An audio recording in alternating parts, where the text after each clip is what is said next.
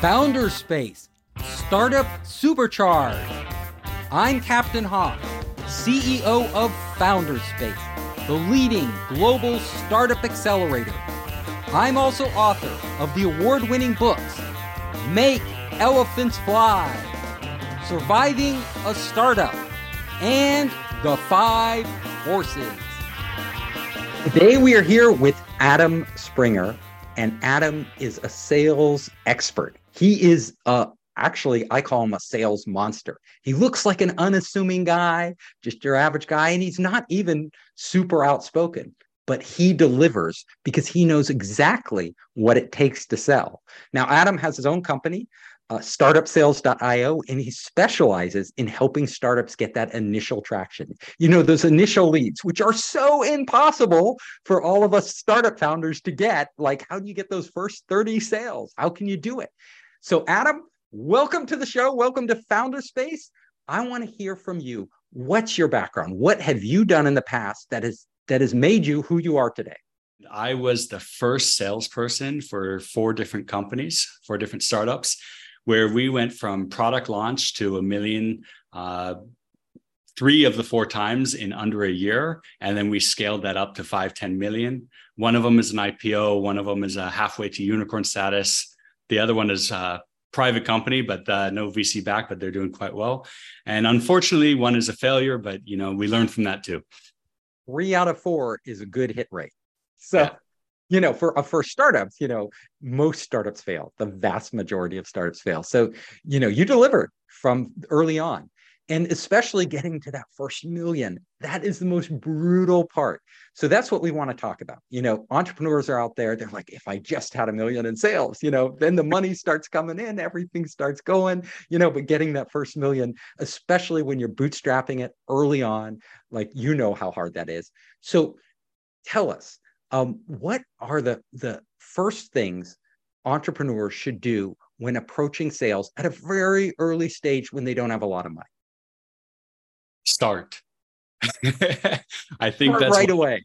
Yeah, that's one of the biggest things is people like, I'm not a salesperson, I'm going to hide away from it. But when you hide away from it and you start burying yourself in other work, you waste time, and your runway is only for so long, and then it's too late to do it, and then you go in panic mode.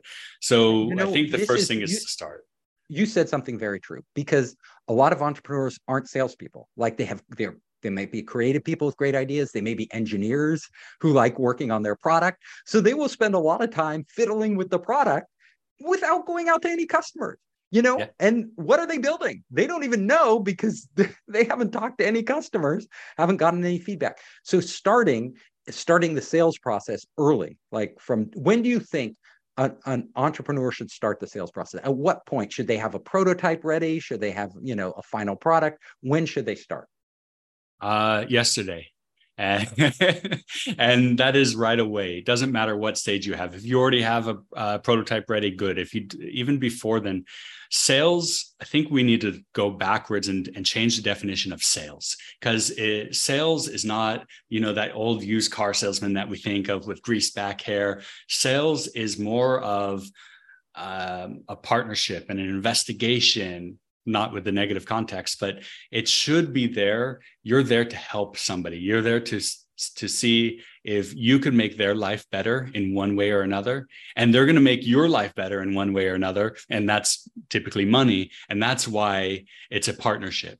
So I kind of forgot the question, but anyways, you should start right away, and we'll go from there.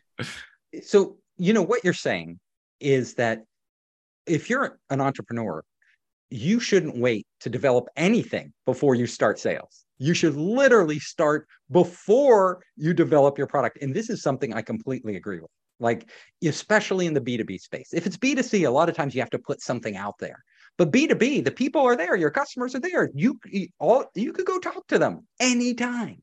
And so why not talk to them before you build the wrong thing, before you spend 6 months building something nobody wants? Now, when you get in with a customer, what are the keys to selling?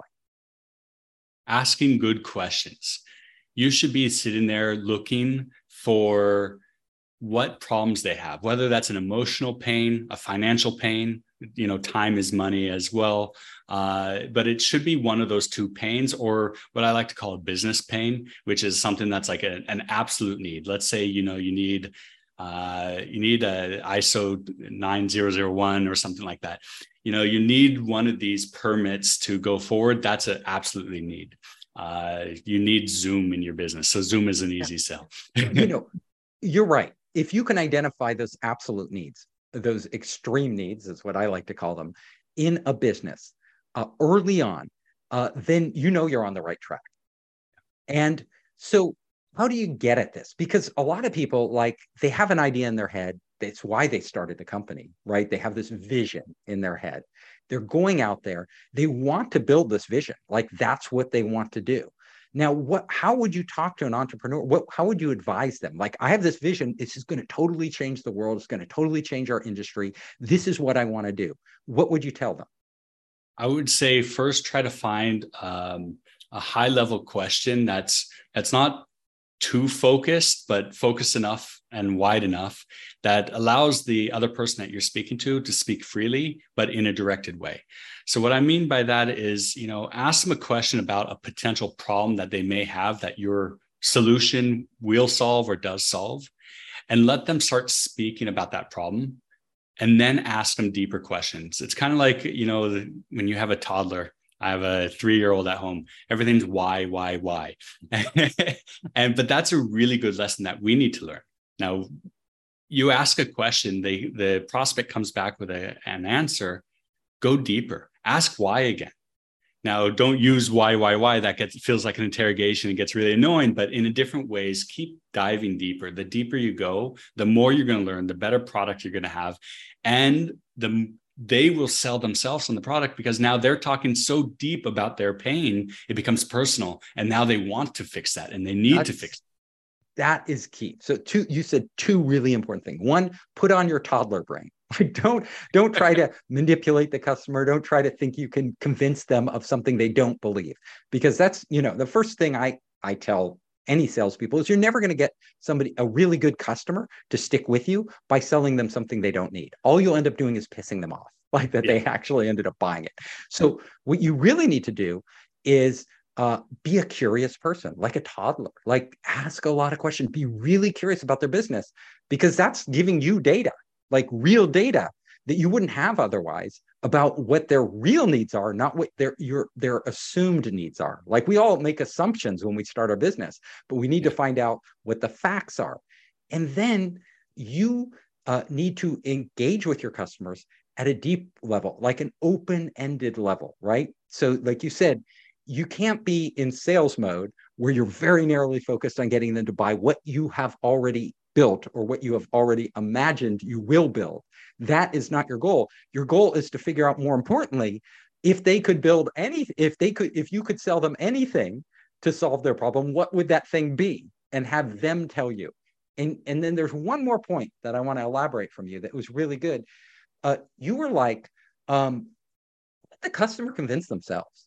You don't have to convince them, right? Because if the best salespeople in the world are the people, often the most unlikely people. They aren't the people who can talk a mile a minute and, act like they know everything and feel comfortable around everybody. They're usually like you, more kind of shy, unassuming people who ask questions and are very considerate, but are really paying attention to the details and giving the customer an opportunity to actually do most of the talking.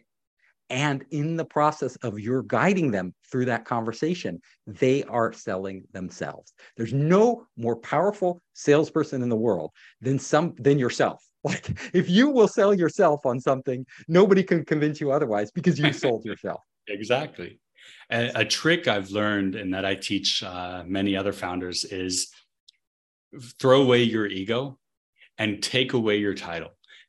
As a VP of sales and having many different sales teams, I've actually, to train some of my guys, I would tell them to bring me on the call and introduce me as their trainee. And so I come in as the trainee and say, hey, let me ask you some stupid questions, if that's okay. Because what it does is allows you to ask stupid questions, quote unquote, but it also allows the prospect to kind of like have more patience with you and feel like they need to explain more because they want to help you. And so you really get a lot of information this way, and you throw in your Wow. ego away. That is brilliant. And I've never heard that before. So this is a nugget that everybody can take away with them. You know, get the top salesperson on the line and introduce them as the trainee. they, because the top salesperson, first of all, they're top because they know what questions to ask, but that gives them permission to ask all these questions in front of somebody without them feeling like, why are you asking all these questions? You know, Yeah. all these basic questions. Brilliant. So I will use that in the future, and I will tell my startups to use that. Are there other pieces, golden nuggets like that you can share with us? Ooh. I think you have to line me up a little bit better than that, because there's a million different nuggets that I think make it good. I think the important thing is really, as you said before, don't try to sell, don't try to convince. You need to go there to learn. And when I'm hiring for salespeople, one of the things I'm looking for most is not what companies they've been at in the past, or you know, what school they went to or anything like that. I look at, what are they learning now? What do they find interesting? I want self-learners, because people that are self-learners mean they're curious. And when you're a curious person, you're going to ask just naturally good questions. And so even if you're not that kind of person now, you can be. Just really go and learn how to ask good questions. Yeah. That was another golden nugget. And I want to nail that home. You know, hiring good salespeople is hard, right? And you often feel like you need to hire the person who's really smooth, who can really present well, who can really, you know, has, you know, the good looks. But in the end, those things are all superficial. What you're talking about is the meat of sales, and that is to hire somebody who loves to learn, somebody who loves to ask questions, somebody who's very curious, because ultimately they're going to wind up being a better salesperson, because they are the ones who are going to take the time and they have the desire to figure out their customer and learn their customer's business better than the customer. Those are the great salespeople, right? Because if you can know your business better than the customer's business better than them, you know their problems. And you know, and there's a second layer to that as well. It's not just a curious person, it's how well can they articulate what they've learned. So for example, I've had somebody that came to me and during an interview and was explaining rocketry to me, and that's a complex topic, but when they are able to explain it in a way that anybody could understand, that's a golden salesperson right there. That's somebody you want to hire. So two things, right? Curious and can really explain things well. Complex, can take complex ideas and simplify them, because that's what we all need to do, right? In sales, it's like, I don't need to go through every detail of my product with you, right? That's going to drive you nuts. Like, what I need to figure out is how to articulate the most important things to you in the clearest possible manner. Exactly. Let me tell you, let me ask you another question. So, and we run into this a lot, especially with big strategic sales, you know, B2B side. What happens? What do you do when a customer's dragging their feet? When they like keep taking meetings, they keep taking up your time, but the ball isn't moving forward. Be direct. Ask them. Hey, you told me before you were really interested, and now it seems like you're dragging your feet. What is the holdup? Period. Or question mark. And that's it. That gets them Just moving find again. out what it is. Yeah. And then do you also put a timeline or any deadlines on there? No, I don't like artificial timelines, because it's artificial. I'll take their business in a year from now as well. Like, obviously I want it now, but I'll take it tomorrow just the same. So I don't really like that, because that's not how you create pressure. That's not a good way to create pressure. A good way to do it is to extrapolate on their pain, or have them explain what their pain is and put a cost to that. Not just financial cost, but put another cost to it. And what does that mean? Oh, you're going to have to go home and fight with your partner because you didn't get the promotion, and now you're not going to be able to pay the bills, whatever that may be. I mean, that's really extreme, but you find out what that pain is and what the cost of not doing business and not moving forward is, and then that will add pressure on its own. Another golden nugget. So really get whoever you're selling to articulate to themselves the cost of not making this change, right? Because we're all trying to overcome inertia. Like these customers, they're doing things the way they're doing them. Nobody wants to change. Who wants to learn a new piece of software? Who wants to switch services? Like those things are hassles, right? Nobody wants to do that. They just want to keep doing their business, how they're doing it. So, but the only way to get them to actually do that is to have them articulate to themselves what are the costs they're paying by remaining in the current stasis that they're in. And if they articulate that, then they'll suddenly realize, wow, if I changed all this, I would benefit. And they just said that to themselves. You don't have to say it to them. Exactly. Right. When you're doing large strategic sales, a lot of times there's more than one decision maker. And different, how do you, in these complex organizations, like it's not like you can just go to somebody and it's their business. They say, yeah, we're on board, right? But they might like it, but there are other people in the chain. And how do you navigate that? You have to qualify each one of them individually. And, the best way to do this is, when there's a group meeting and a group demo, make sure that you're always kind of at the beginning of these. It depends on the sales cycle, because sometimes you have only 3 or 4 and it could still be a 6-figure deal, but sometimes you have 20 meetings with somebody for a 5-figure deal. So it really depends on the sales process. Each one is different, but always recap from the last meeting. Hey guys, previous you guys told me that this A, B, and C is a problem. I just want to make sure I understood you correctly. Yeah, good. Okay, I had a question about that. And now dive in deeper. And if there's somebody new on the meeting, let's say, hey, the CEO jumped in on this meeting, direct the questions to him and direct the questions in a way that it would pertain to him, so he or she could start speaking about that problem from their point of view. Really good. Okay. And when you're selling, a lot of times people will they get depressed, right? Because you're getting a lot of rejection. It's hard, right? And you're knocking on a lot of doors. And how do you overcome that on a personal level? I would self-reflect and realize that I'm doing something wrong, or I'm working for a company that doesn't have a good product that doesn't solve a pain. Yeah. And so if you're doing something wrong, let's go into that. If you're working, a lot of people they're working for a company whose product doesn't really solve an extreme pain point. So they're never going to fly off the shelves. And I tell anybody who's selling for a company like that, switch. And if it's your company that's doing, well, first of all, if you work for that company, go to your CEO and tell them this product isn't doing it. We need to totally pivot. We need to change. Like this product isn't selling. You got to tell the CEO that if it's your company and you're the CEO and you realize that if your salespeople are smart enough to be telling you this, then you better pivot.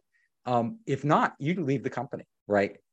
But when it's, you said self-reflection, right? So can you tell us at some points when you said one out of those 4 companies didn't make it, right? So what was wrong with that company? How did you deal with that situation? What did you learn from it? Oh, that was a difficult one because, and they probably listen to this, but that product itself was probably the sexiest product I've ever represented and sold. And the problem was technical issues. And so, but how I overcame it was I proved that it was technical issues with data and numbers. I brought it to them and I spoke with the founders and I showed them, like, guys, this is where we're failing. Here's the top of the funnel. Here's the numbers. Here's how long it takes to the next step. Here's how long it takes to the next step. And here's where the drop off is. It all has to do with technical failures during the POC phase. And here's why each one. And when you have this data and you're recording this data, for reasons like this, but also for good reasons, when you start to do really well and you want to scale, you could start to miss. But I think it's really important that you're keeping this data so that you can have this information. I know that's a little off topic, but. No, that's important to know. Now, before we wrap up, I want to hear one more piece of super strategic advice for entrepreneurs out there. These are early stage entrepreneurs who are going out there to make those initial sales. What's one more piece of advice that you haven't given that you could give them? Don't listen to everybody that's out there talking. That includes myself. That includes you. Look at the background that these people have that you're listening to. Make sure it aligns and is relative to what you're doing.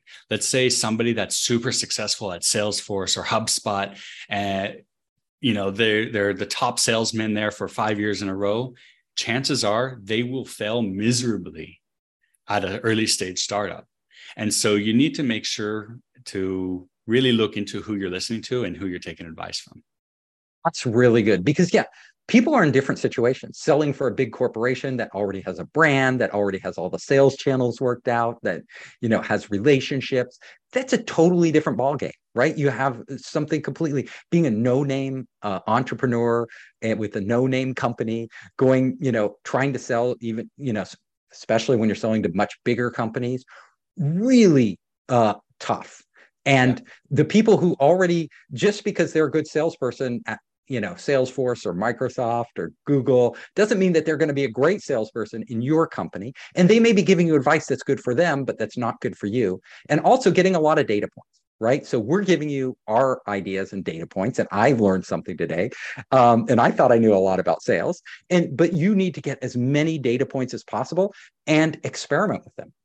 Also, you as an individual, certain things are going to work better for you than that work for other people. Like other people's sales styles might not work for you, right? We're all you have your own style, I'm sure. So I think figuring out your own style, your own voice, really important. Adam, thank you so much for being on the show. This is Adam Springer. Can you tell us a little about your company and where people can find you? Sure. So you could find me at startupsales.io or on LinkedIn, Adam Springer.